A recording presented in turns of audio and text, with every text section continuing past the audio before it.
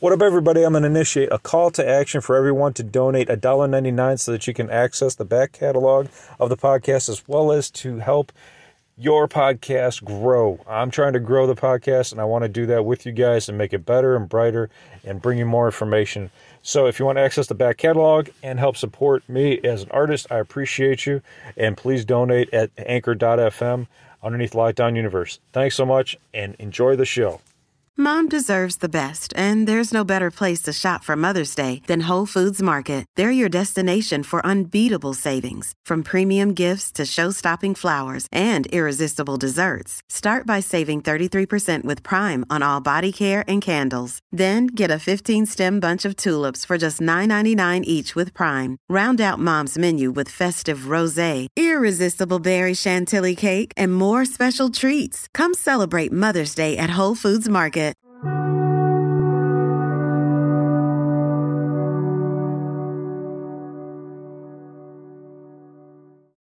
What up, what up, what up? Welcome back to Lockdown Universe, home of the bizarre, peculiar, and unheard of stories of UFO, legend, and paranormal lore. Welcome back, welcome back. Happy to be back.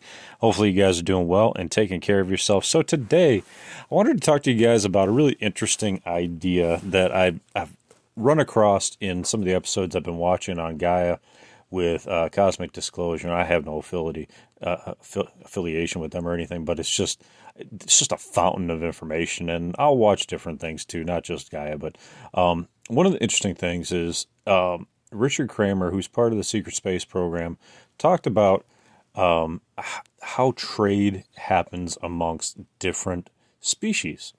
And it's so interesting to hear him talk about it because he's so intelligent, or at least he's so well spoken that it makes it easy to listen to him. And one of the things he talks about is different trade organizations, different trade routes, and how different species trade with each other. One of the interesting things that he talked about, at least as far as humankind goes, is our major export is beer.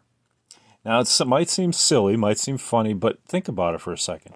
Beer is something that we have mastered and perfected for thousands and thousands of years. We've had beer around for quite some time.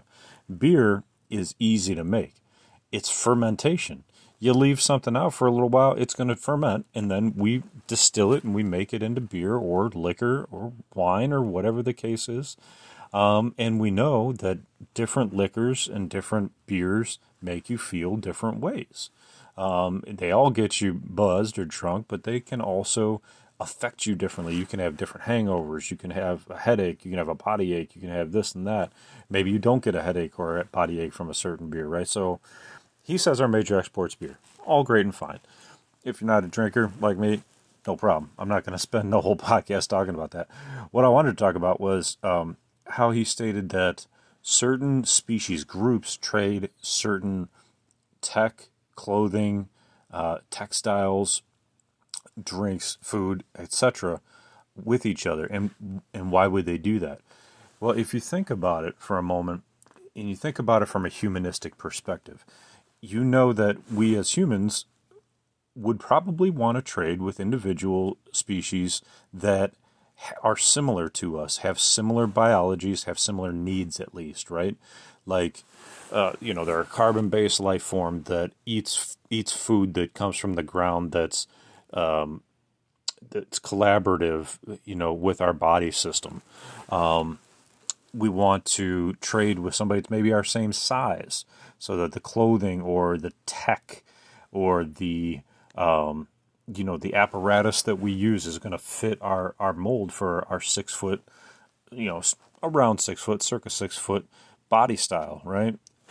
For the military. Well, what about, textiles and goods and things like that, things that are prefabricated for a reason, like maybe they have prefabricated housing or prefabricated medical equipment, something that you can lay in to heal.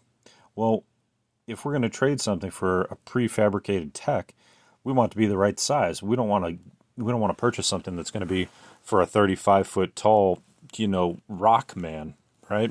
We want 16-foot tall reptilian. We want it to be for a 6 foot, roughly, humanoid. So when you think about trade, he talked about, Randy Kramer talked about it, and Tim, their tactical advisor, talked about how there's other ape and primate originated species out in the universe. So what our secret space program does is we trade with other primate originated species, humanistic like species that have similar body needs for those particular textile groups. So, for example, maybe we can buy tech from a species that is 15 feet tall, but it doesn't need to fit our body style. So, for example, maybe there's a tech for protecting the planet, weaponry, ground-based weaponry, air-based weaponry, or global planetary protective defense tech that we can purchase or trade for, which would be totally fine. Doesn't matter the species, right? The only thing that would come into play would be, who does this defense protect us from? Which species does it protect us from? Does it protect us from the correct alien species that we're fighting against? That's going to be something that we would need to take into consideration when we're trading. But we wouldn't have to take into consideration the height, size, and diameter of said object necessarily. As long as it fit into our bases, that would be okay. But are there any products that we wouldn't, want to trade for? Well, maybe we wouldn't want to trade for certain items that would be deemed as a threat to another species that we would be, we have good communication, interaction, and relations with. For example, you don't want to buy a bunch of kryptonite if you're friends with Superman and he's coming over to your house all the time, right? So when you're thinking about, the purchase of something, especially here on the planet Earth, right? When we have different countries that are rivals, the second you start buying up a bunch of warheads that are intercontinental ballistic missiles, right? ICBMs back in the day. Now you have certain countries that are really worried because these missiles can reach them. So now you have become a threat to them, even though it might not be intentional. You have become a threat. So when it comes to trade, exopolitical trade, you have to think of, how is this going to affect your relations with species that you might already be friends with, and you don't want to piss them off. But at the same time, you might need that tech for a variety of different reasons. And then in that case, you might be willing to risk that, and you might be willing to take that chance to purchase those things. Now, keep in mind, when it comes to different types of species, there's height differences, which is a clear difference. There's also what the species is based off of. Are they carbon-based species? Are they a nitrogen-based species? Are they, a different type of, hydrogen-based species? What's their base? And will it work with their biology?